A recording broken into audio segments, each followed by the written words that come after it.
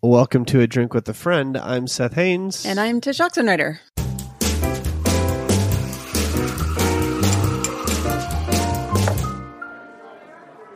Oh, Tish, what art thou drinking today? Well, we are talking at a time of day we don't normally chat in for various reasons. This is a little bit before lunch, so I'm drinking what I often drink in the late morning, which is my bulletproof coffee. So it's black coffee, with a tiny bit of butter, a drop of vitamin D, some MCT powder, and some cinnamon. And it sounds really gross, but it's not. That's what I'm drinking. It doesn't just sound really gross. As I imagine the flavor profile on my palate, I kind of want to gag a bit. Yeah. But it's good, you say. You say it's good. It's legitimately good. If you like a latte that's not sweetened, then you would like it. But I get that people, if you don't want to just taste the butter without a hint of sweetness, I get how one might not like it. But also butter and coffee. I mean, I've done it before. I was with a musician once upon a time, helping with a project once upon a time. And she said once upon a time, would you like to try this coffee with blended butter? Uh-huh. And I said, that sounds disgusting. Right. And she said, it is not disgusting, so try it. And I did. And it was actually okay. Yeah.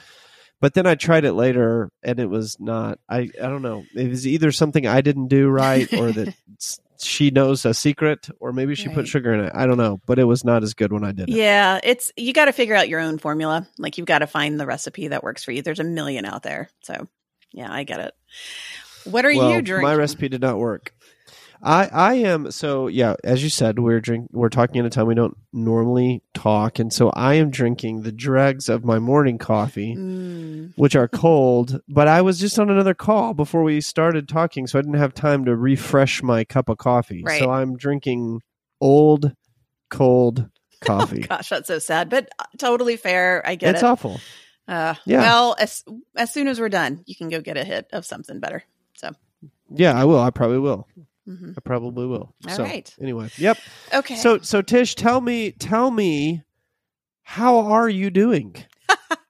I'm actually doing quite well. I mean, other than, if we're just getting real talk here, one of the reasons I couldn't share with you on the journey of no social media is because I have a book that has just come out. And I am very grateful for the opportunities I can talk about this book. But if I'm being honest, it's surprising how talking about Lent 6 to 10 times a week can take a toll on one's, demeanor. Is that the right word? Mindset.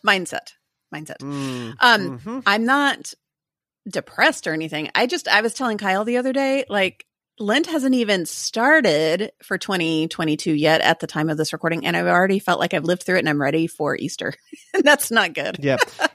You are doing Lent, pre-Lent. Right. You're pre-Lent-lenting. Exactly. And I don't think it's fair to do this, but a lot of times on these podcasts that I've been on, they will ask me, what are you going to fast from this year? And I usually don't know, because I still don't know. But I was telling Kyle, I think I'm tempted to fast from Lent this year, and I don't think that will work in a year when I've got a book about Lent, but it feels that way right now. I'm not sure about that, but I do have an idea. I have a great idea. What? I think you should fast from talking about Lent during Lent. You know what? I was also joking, saying I want to tell my publicist I'm going to fast for being on podcasts to talk about Lent. Is that okay? So yeah, I might actually do that. Like, once Lent hits, I mean, we're talking at the time of this, we've still got almost a month until Ash Wednesday, so I've got to power through. Here's the thing. I realize how this sounds when someone is not aware of how it looks behind the curtain, how the sausage gets made. It sounds a bit privilegey, or a bit like I'm complaining about the opportunity to write a book. And I am not at all. I'm just being real in saying that it's work sometimes, and it's tiresome work, but I'm still grateful. Yeah. So anyway, listen, how about work is work. How about you? You were just telling me that you've been so busy. It's a good thing you're not on social media anyway, because you wouldn't have time for it. Yeah. So it's been a really busy season of work, for a variety of reasons. really all my lines of work, which I was telling somebody this morning, that's actually a good thing, right? You want to be busy at work because that's what they call job security. So that's positive. So to some extent, I'm really happy to be busy at work, but on the other hand, it feels like I'm fitting a lot of things in the cracks, which is not the optimal way of living. But yeah, so to that point, I'm really glad I'm not on social media right now because I really wouldn't have time for it. And in fact, last night, so here are the confessions of a bad social media fast. Somebody sent me a Twitter thread last night, and there was like a group text, and they were kind of commenting on it. And so I had to jump on to understand what was happening. So I followed the thread from my thread that I went to the Twitter thread. And I reviewed this long tweet thread, which was blaming women for having bodies, evidently, because that's a terrible thing. Right. And anyway, when I was done with it, I was like, yeah, I'm really glad not to be on here. This is like a wasteland. This is toxic sometimes. But then I remembered also, like, there's some really good stuff out there, and I kind of miss some of it. Yeah. If I'm being honest, I kind of miss it. Okay. Well, I kind of want to know more because this is what we're doing in this chat. We're just giving ourselves and our listeners an update. If you want to know what we're talking about, at the start of 22, each of us decided to create for ourselves a 6-month challenge. I'll link to those episodes in the show notes so you can catch up. But Seth, you've chosen a social media fast for the first half of this year. And yeah, I think it's good to hear. I like that we're going to be doing semi-regular updates because it's good for listeners to hear the good and the bad and to kind of point out that this is definitely more a practice, like an ongoing practice more than like a goal to accomplish and to say I did it, right? I don't know. Yes. Yeah. Correct. So I've been on a social media fast, and I've read Jaron Lanier's book, 10 Arguments or 10 Reasons to Quit Social Media Now. This month, I'm actually doing a deep dive into Newport's Digital Minimalism, which I've already read, but I'm kind of taking this month to kind of like read more closely and sort of create the right notes from it. And I think that, a couple things. One, Lanier's book was really good, by the way. I think everybody should go read it. Yeah. He takes a really hard and fast line here about like you should cut it all off. You should, social media is not real connection. It's not real community. It's blah blah blah. It's and to some degree, I agree. I agree with some of that. I agree with a lot of his arguments.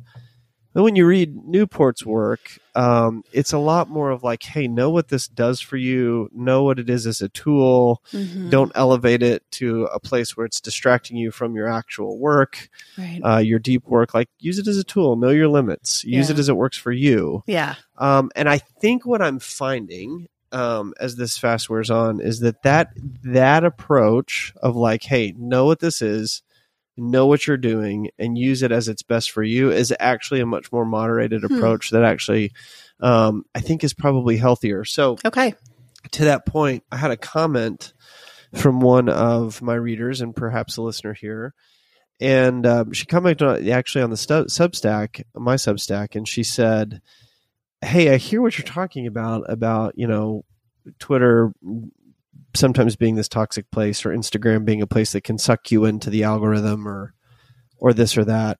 She's like, but this is an online digital community too. And it takes a lot of effort too. And you wouldn't say this isn't real. And she's right.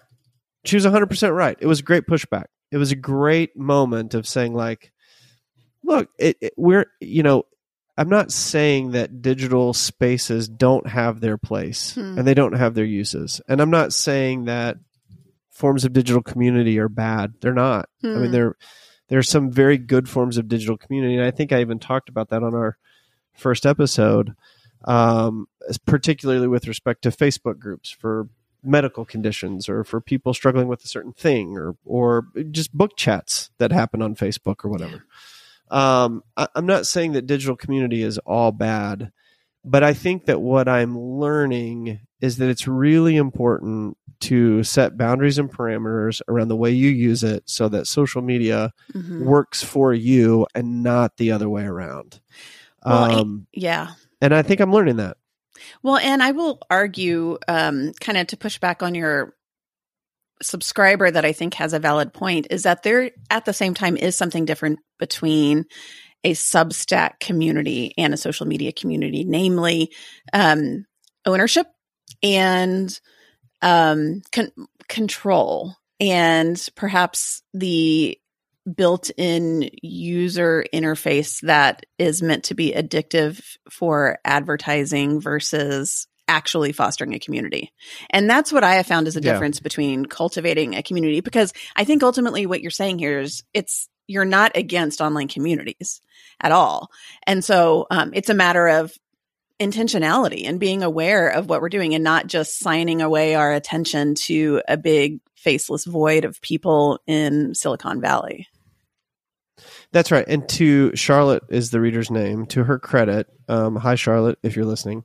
To Charlotte, she said that. Charlotte said that exactly. She said, listen, there may be these nuanced arguments about control or monetization or algorithms or those sorts of things. But at the end of the day, like, just think through the way you're talking about online community. And I think that's a really valid point. I think the point is there may be some people out there who use Twitter in a very different way than I use it. And so they're not sort of sucked into those algorithms or sucked into those more toxic parts of Twitter. I know people that claim that, and I believe them, right? There may be some people that use Facebook communities in ways that are very good for their personal well-being or for their business and are able to avoid those sort of more negative aspects. And if that's true of them, that's great. Like, go do that. I've talked over and over again on this show about how Instagram is not addictive to me. It's a place of beauty for me. I curate it very carefully. I follow people very intentionally.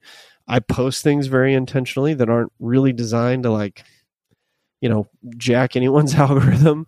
And so for me, Instagram is a place of great health, and I really miss it now that I'm not there. I'm not seeing the art and the beauty that was typically in 5 or 10 minutes of my day. So I miss that, and I miss it as a creative outlet.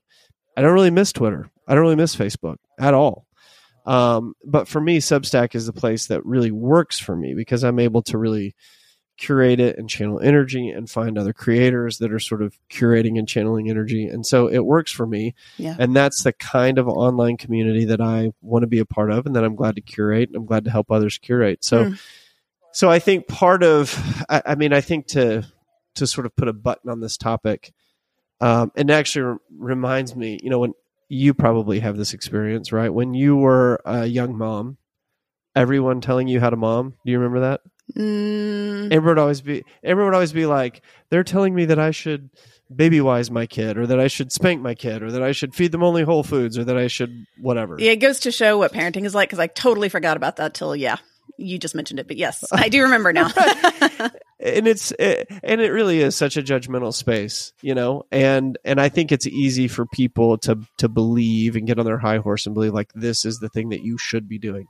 I do think everyone should take a social media fast for a season just to see what it feels like, to detox and to see like what draws me in negative ways, what's good for me, what's bad for me, those sorts of things. Yeah. But Charlotte's comment, and even me thinking about like, man, I kind of miss the photography of Instagram. It allows me to step back and say, okay, maybe there's not a one size fits all approach to this.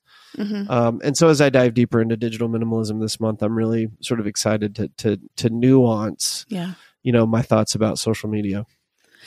I definitely think we all need some form of social media fast, because I can just hear the pushback from a listener right now saying, it's fine, I'm not addicted.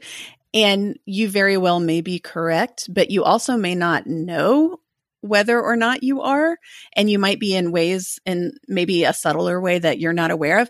And if you truly aren't, then I would say you're a better person than most of us, because I think most of us are, not because we're terrible people, but because that's inherently in the system. Addiction is a feature and not a bug of social media. Yep. And so if you are somehow miraculously not addicted, then you've got some sort of elixir that makes you an X-Men mutant of being able to scroll social media, because that's just not how it works. And for me, and I know we've talked about this before, but Instagram is is the opposite for me than it is for you. And so it's interesting how you feel about it to me, because it just conjures up all sorts of weird things in me. And yet Twitter is not as hard for me as it is for you.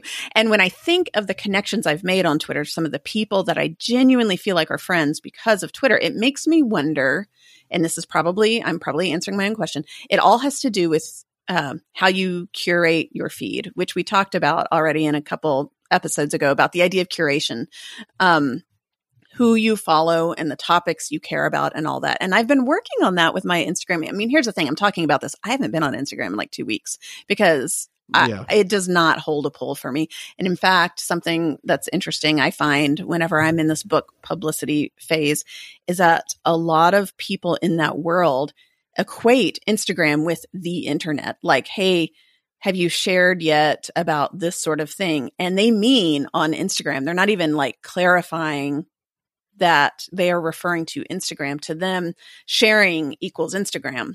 And that to me is really concerning, because I think that's a lot of people's base of connecting with people if they're going to connect via the internet. And I don't know, that to me, that just rubs me the wrong way big time, and why I'm such a big fan of these independent newsletters, because I'm training myself to go there first when I feel the need to see how someone is, you know? And so I don't know. I just find, to me, it just feels a bit concerning. And then here's a question I actually have for you, especially related to Instagram, because I know you do have kind of a softer spot for that space than others, is that it is owned by Meta. And I'm curious what your thoughts are on participating in that whole beast by way of Instagram. I mean, I think I think as a society, we're far beyond sort of parsing out and judging corporations as wholes instead of parts. I mean, this is a much deeper philosophical conversation. There's a time is coming. It's probably not too far away when all of us are going to be using a Meta product or a Google product or an Apple product. I mean, the concentrations of technology in the market are so thick that it's hard to get away from it. I mean, I was reading this morning about the large suitors for Peloton, and it's exactly who you would think it would be. Yeah. Right. It's Amazon, it's Apple. It's so if you own a Peloton and they're acquired, you're all of a sudden going to be in one of these massive, conglomerate corporations. So, what I try to do, instead of taking some huge political or philosophical stance on a company as a whole, as I try to look at the products that I'm actually involved in and saying, like, what does this do for me? How does this affect and affect me in particular? Because I think those other questions are so large. To be honest, I'm not sure that we're made to answer those questions. And it's, I don't know if it's a basic fundamental logical premises, but it's for those of you who've also watched The Good Place. This is a huge question in The Good Place. Yeah. The TV show is how do you function in a world and in a system that is innately designed to do harm no matter what you do? If I am off social media altogether, then to some degree I'm disconnected from modern forms of connectivity, and that may not be the best. Yeah. However, if I'm involved, in using Meta products or Twitter products or whatever, then I'm to some degree enhancing the addictive qualities of social media, and that's not good either. So I think at the end of the day, we have to step back and stop and look at our own lives and say, hey, look, what is good for me? What is advancing my particular good? Mm-hmm. What's forming my spirituality? What's forming my thought processes? How am I remaining independent of the machine? Those sorts of things. I think those are much more important questions than, hey, I'm on Instagram, ergo I'm fundamentally supporting Meta. Like, look, I think Mark Zuckerberg's creepy as hell. Mm-hmm. Like we all do. Everyone thinks that. Yeah. But that doesn't mean that he doesn't have some contributions to the world that might be positive. It's interesting. I feel a little bit like there is nuance here, right? There is a line that we have to decide where we fall on. And I think you might be slightly on one side and I might be slightly on the other, but we're saying similar things because I struggle with the idea of not only do I not want to get myself addicted, I don't want to be complicit in other people's addictions. And so there are times when I feel like as a creator of content on the internet, I hate that term, but I can't think of another way. I don't want to be complicit in someone else's doom scrolling, or maybe not doom scrolling because I don't provide anything to be doomsday-ish about, maybe, except for what we're talking about right now. But I don't know. I just feel a bit like, am I complicit in the machine whenever I'm posting on something like Instagram and I'm telling people it's a good idea to consume other people's lives? You know, like if I'm going to post about what I had for breakfast, Sure. am I in some ways guilty of feeding into someone's narrative that's false, that says you should keep up with all these people that you don't know? And so, and I realize these are philosophical questions that we don't have hard answers for because this is unknown territory.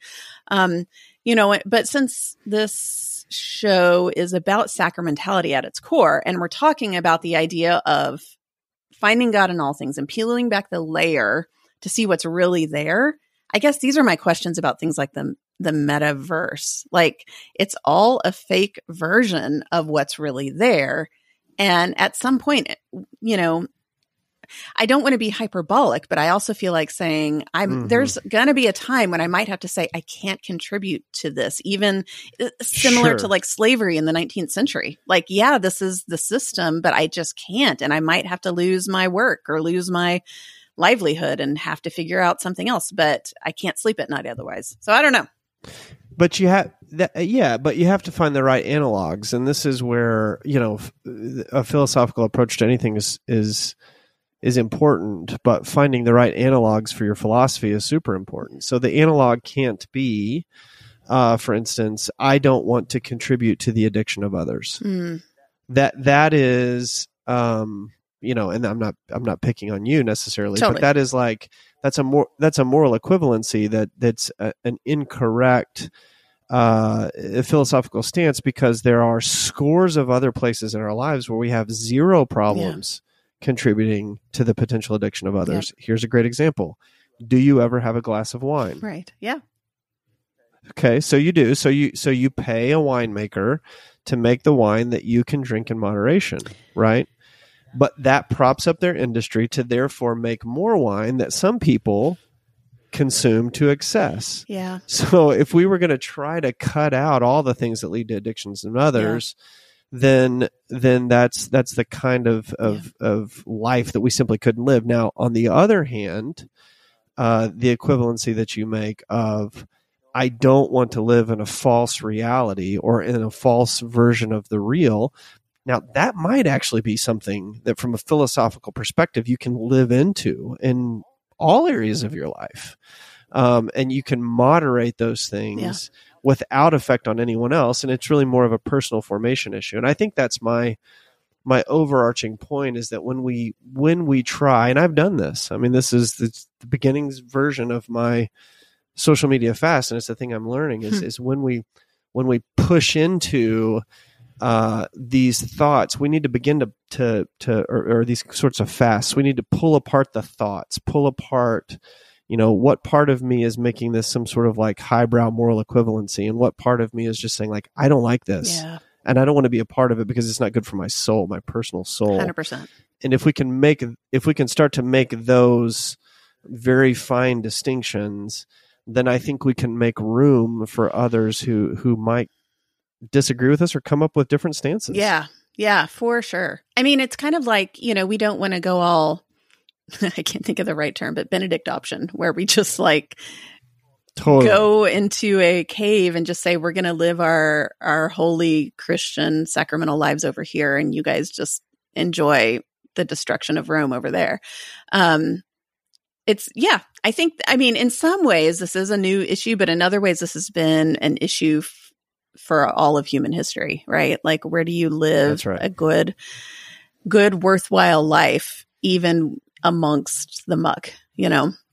So, yeah. That's right. Good question. That's right. And I think that leads me to asking you, what are you learning since you've been sort of taking your fast from big box shopping? Is that the right way to say it? Getting your stuff from big corporations that are maybe located in places near Silicon Valley or Portland or wherever? Right. Exactly. Yeah. So, just the 10 peso reminder is that for the next 6 months, I'm doing what I can to have our family live 100-mile radius life. So that just means the resources we get and what we participate in, as much as I can help it, come from that area. Overall, it's a net positive, but I'm not going to sugarcoat the challenges. So that's the general update. I wrote a piece in my Substack, which I can link to, just giving a little update about shopping for food. And it was a little bit insightful. You know, the first few weeks I would go to the grocery store and it just took a long time because I would look at the location on every single package. And there was value in that. There is value in that, I think. Where it breaks down, and this is probably what we're getting to regarding your same thing that we were just talking about and relating to the good place is, I can look at the bag of tortilla chips and see that this was manufactured in San Antonio, Texas. Great. That's within my 100-mile radius. But who's to say the corn was grown there? Who's to say all the other things? And so if you just start asking yourself all these questions and you try to do something 100% perfectly, you're going to lose your mind. It reminds me of in The Good Place. I forget the name of that character that was up in Canada that basically ate radishes and recycled his urine to drink. Yeah. Yes. Right. And that's perhaps not what I think the point is or what God really wants for us. And so, to me, it all comes down to the questions of, am I doing what I can with what I have? Right. And then the second question, I got this from, a couple months ago. Matt Fradd wrote or had some episodes where he was talking about how he got rid of his smartphone and why his life has been better. He's got this thing called a Wise Phone, which I find interesting. And I've been looking at, not quite ready yet to take the plunge, but it's interesting. He said the overarching question he's been asking himself for all sorts of reasons is, which inconveniences am I willing to put up with for a more beautiful life? And his point there is saying that this new type of this Wise Phone he got is actually inconvenient. He's not pretending like it's just the same as his iPhone. He had a hard time he was traveling and he couldn't get an Uber. So he had to call the hotel lobby to ask for a taxi. He had to print out his airline tickets, that kind of thing. But what he was saying is he's learning that those are inconveniences he's willing to put up with. And that's, I guess, what I'm thinking about a little bit regarding this. It's not so much that this is easier. I mean, if it were easier, we'd be doing it already, as our default. Yeah. And so the point is for me not to look at what's the easiest way I can do this, but which inconveniences am I willing to put up with? And that's what I'm experimenting with these few months. Is this worth it or not? And so I'm looking forward to finding out what I think halfway through this year. But I will say so far it's been nice. Like a few days ago, Kyle and I drove to a farm 30 minutes away to get milk and beef and cheese. And the drive there and the drive back, backcountry roads kind of became our cheap date. We just talked and enjoyed the view and the sunset. And that's, I don't know if we're always going to do that, but it was kind of a nice little I wouldn't have done this a few months ago. I would have just run to the grocery store and gotten what we needed and then, moved on with our day. So, yeah. And I think another thing that you pointed out that I think is really key, and again, I get tired of constantly talking about privileges and privileged conversations, but I do think I see a thread even in what you're talking about. I mean, you live in Austin, so you have Austin, San Antonio. Is Houston within 100 miles? Just outside. It's 175 miles, and I've had I've made some that's I'm going to talk about that in a second. Actually, keep with your thought. Well, I mean, my thought is you have some really amazing stuff within 100 miles of you. And if I had to prescribe everything, well, I mean, Walmart is within the corporate office is within 100 miles from me. So maybe I could justify anything. That's your local mom and pop shop. Right. That's exactly right. But if I had to keep everything within 100 miles of me, it would be very difficult. Yeah. And I think about people who live, in the middle of nowhere in Kansas. Yep. Like if you had to get everything within 100 miles of you, how difficult would that be? Impossible, right? I know. No good corn chips come out of Topeka. Well, I was just going to say, to go back to the tortilla chips, I had the choice between San Antonio, San Marcos, which is on the way to San Antonio, Austin, and like something else. And then there was one in New Jersey. And I was like, well, that's the obvious one to cross off. But I have all these other options. Right. So yeah, I realize the benefit of being here. Yeah. And I think that's another thing to remember is like, even as you're going about whatever these sort of, for you, it's the 100-mile fast. For me, the social media fast or whatever, fast or challenge you're taking on. I think some of that is less about the actual challenge and more about paying attention to the things that you're not doing that you would otherwise be doing, or the things that you are doing that you would otherwise not be doing. Like you would otherwise not be on a back road going towards a farm to get your stuff, your dairy stuff with Kyle. Right. And that was a cool moment for you that now you're like, that's kind of fun. Let's do that again. Yeah. Actually, I was going to say this, and I'm wondering if you feel the same way with yours. I'm finding that I'm finding more entertainment in just living my life. Like I don't feel as much a need to add some form of entertainment in order to assuage, boredom or something, because just living out my day to day, there's more joy to be had in it. And I feel a little just more patient about all of that. Like it's kind of ridiculous to drive 30 minutes to get some milk, but I don't know. What if that becomes just my activity instead of watching something on Netflix? I don't know. I'm not saying it's bad to watch Netflix. I'm just tossing that out there as an option, Well, I mean, again, I think it's about examining your life and saying, what do I want to be about? So it's again, we're not trying to say watching Netflix equals bad. Right. But like, what do I want my life to look like? And if I have to, shut down 3 hours of binging every 2 weeks to go do something that's really cool, like, can I do that? Would it be worth it? Yeah, I think everybody would say 100% it's totally worth it. One of the things that I've noticed to that point is like, now that I've been off social media, and I think I talked about this in either last show or a couple shows ago, I went downstairs below my office. There's a pizza place down there, to go get a salad and a slice of pizza a couple weeks ago. And they said there's going to be a 10-minute wait. And I was like, cool. And I pulled up my Kindle app and I started reading. And so for 10 minutes in the middle of a day, when I never get to read in the middle of a day, I just sat down and read. And it was awesome. Yeah. And I would have otherwise been doing something else that was more distracting. And so I was able to fill my life with something that was more examined and slower. And it was great. And so I think that becomes kind of the bigger point. Yeah. The point is not you should do this or you shouldn't do this. It's more of like, hey, are you actually examining every facet of your life? Yeah. And saying sometimes these things may be good and sometimes they may be unsustainable. Yeah. And, to that point, it is helpful to hear me say, I think, that I'm not doing this 100%, So our hobby, Kyle and I were just saying, I guess this is going to be our new weird hobby.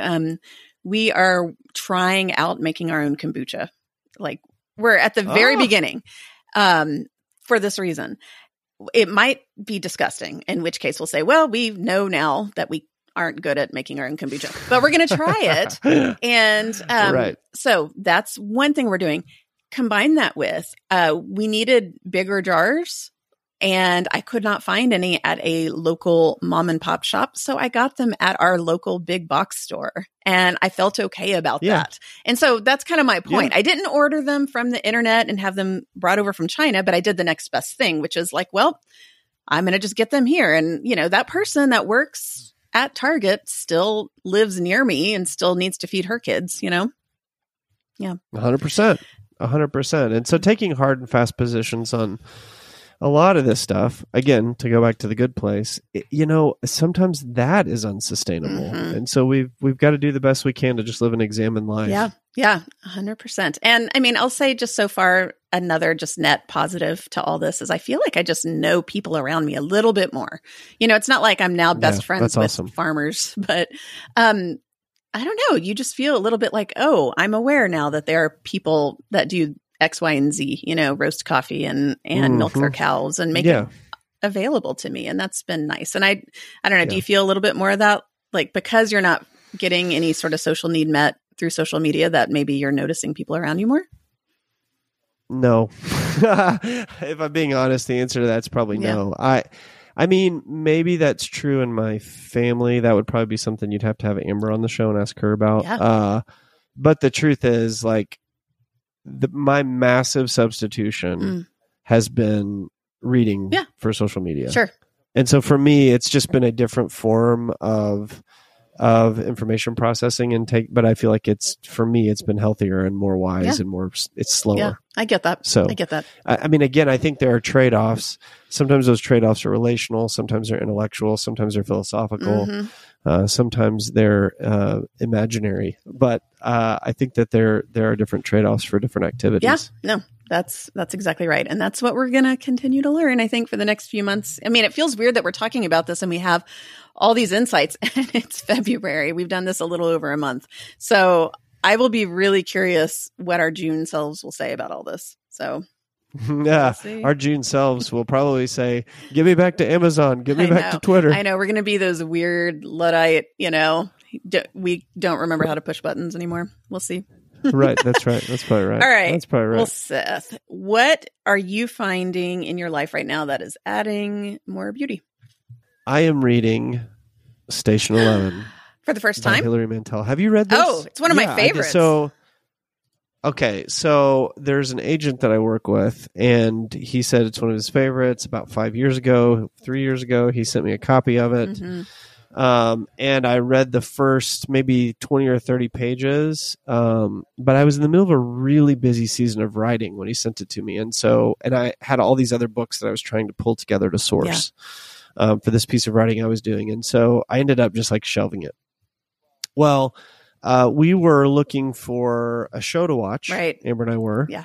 And I saw that everybody was really talking well about Station 11. I'm like, but I cannot do that. I can't watch it prior to having read the book that is literally sitting on my shelf. Right. So I started reading it last weekend, and I think my app tells me I'm about 2 hours away from finishing it. So I'm kind of near the end. And I love this book. It's so good. It's so human. And the thing that is surprising to me about it is it doesn't, I mean, it has a lot of the same dystopian themes that you would expect. This is about a pandemic that's taken over the world, and a bunch of people are dead, and some people have survived, and they're making their way through the world. Yada yada yada, kind of like modern America, right? But except for more drastic. Yeah. It's got a lot of the same things you would expect to see in a dystopian novel, but there's a lot of stuff that's just like conspicuously absent. Yeah. Which is really interesting to me. It was like she actually reimagined from scratch what the aftermath of a world-altering pandemic would be. And so it was really good. It doesn't have that sort of Walking Dead vibe to it, if you know what I'm saying. I love all the Shakespeare in it. So it's really good. Oh, yeah, which is amazing. And the orchestra, the Shakespeare, the orchestra, the different forms of art, even like the pop culture memories, and it's just really interesting. So, yeah, that's what I'm reading right now that's bringing more beauty to my life, and it is delivering. And I'm excited to watch the show, too. So if anybody's watched it, let us know what you think. Yeah, I want to watch it, too. Kyle and I both have read Station 11, and we love it. So I forgot that there's a show, so we're going to have to look into it. Cool. Yep. So, Tish, what are you reading, watching, looking at, playing with, bouncing outside on your basketball court or whatever that is bringing more beauty to your life? Well, because Are you playing basketball? Because that would be weird. That'd be weird if you're actually shooting hoops. I super am not. No. Okay. All right. I am right now I am in that stage that people who are into gardening are in, where it's late winter, signs of spring, and I'm getting fidgety. So in the meantime, I'm looking at seeds and plotting on graph paper and stuff. I don't know if Amber does this at all. Yes. So basically, I'm pretend gardening before I can actually garden. And I was given this book, speaking of being given books and then not doing anything with them for a while. It's called The Family Garden Plan. The subtitle is Grow a Year's Worth of Sustainable and Healthy Food. And it is by Melissa K. Norris, who I know nothing about, but I looked her up right before we chatted and she seems like a lovely person. But anyway, it is a great book. And I would say so far, it's the most comprehensive thing I have found for someone who wants to do this, wants to grow food for their family, yet feels overwhelmed by the whole thing. So this has a lot of just the practicals, like how to plan, and then also how to seed start inside, how to harvest, what to do with that harvest, kind of soup to nuts sort of thing. Obviously, I mean, I have not read the whole thing because I just picked it up 2 days ago off my shelf and blew the dust off, but I really like it. So I'm going to recommend this book. I haven't fully read, but have flipped through enough to say like, oh yeah, this is a really good practical book for a gardener who's just doing it for their family. And actually wants to grow food. So there you go. And what's the name of it? The Family Garden Plan. So The Family Garden Plan. Pretty straightforward. And she's the host of a podcast called Pioneering Today, which sounds very hardcore. So she probably knows what she's talking about. I don't know. But you know who's going to be fine if a Georgia flu epidemic breaks out that kills half the world? That's right. We are. Yeah. No, not we. Melissa K. Norris. That's true. Because she's going to be just fine. Totally. Because ultimately, no, I'm not going to raise my own meat, nor am I going to do much more than like 3 vegetables that I know I can grow. 3 to 5. So maybe we'll all tune into her podcast and learn how to survive a pandemic that wipes out half the global population. That's right. Yeah. I never would have thought of how those 2 books dovetailed together, but you made it happen. Okay. There you go. All right. Well, we are going to wrap up this chat. Before I do, I need to remind everyone that for the next week, when this episode goes out, you can still get $350 off per person to come to Italy with us. So you should do that. If you've been on the fence, you really want to, but you're not sure. I will say that you only need to pay your deposit right now. So if you're feeling that but I don't have all the money ready yet, that's okay. You can just pay the deposit and you still can claim that $350 off per person, which I think is really cool. All right. You can find this episode as well as all episodes at adrinkwithafriend.com. Reminder to check out Italy and to support us by picking up the next round of drinks. And you can find the links to do both of those at the show notes of this episode or again at adrinkwithafriend.com. You can find me and how to connect with me at tishoxenrider.com. How about you, Seth? SethHaines.com or SethHaines.substack.com. That's probably the better one. All right, cool. Music for the show is by Kevin MacLeod. Editing is by Kyle Oxenrider. And I'm Tish Oxenrider with Seth Haines. And we'll be back here with you soon. Thanks for listening.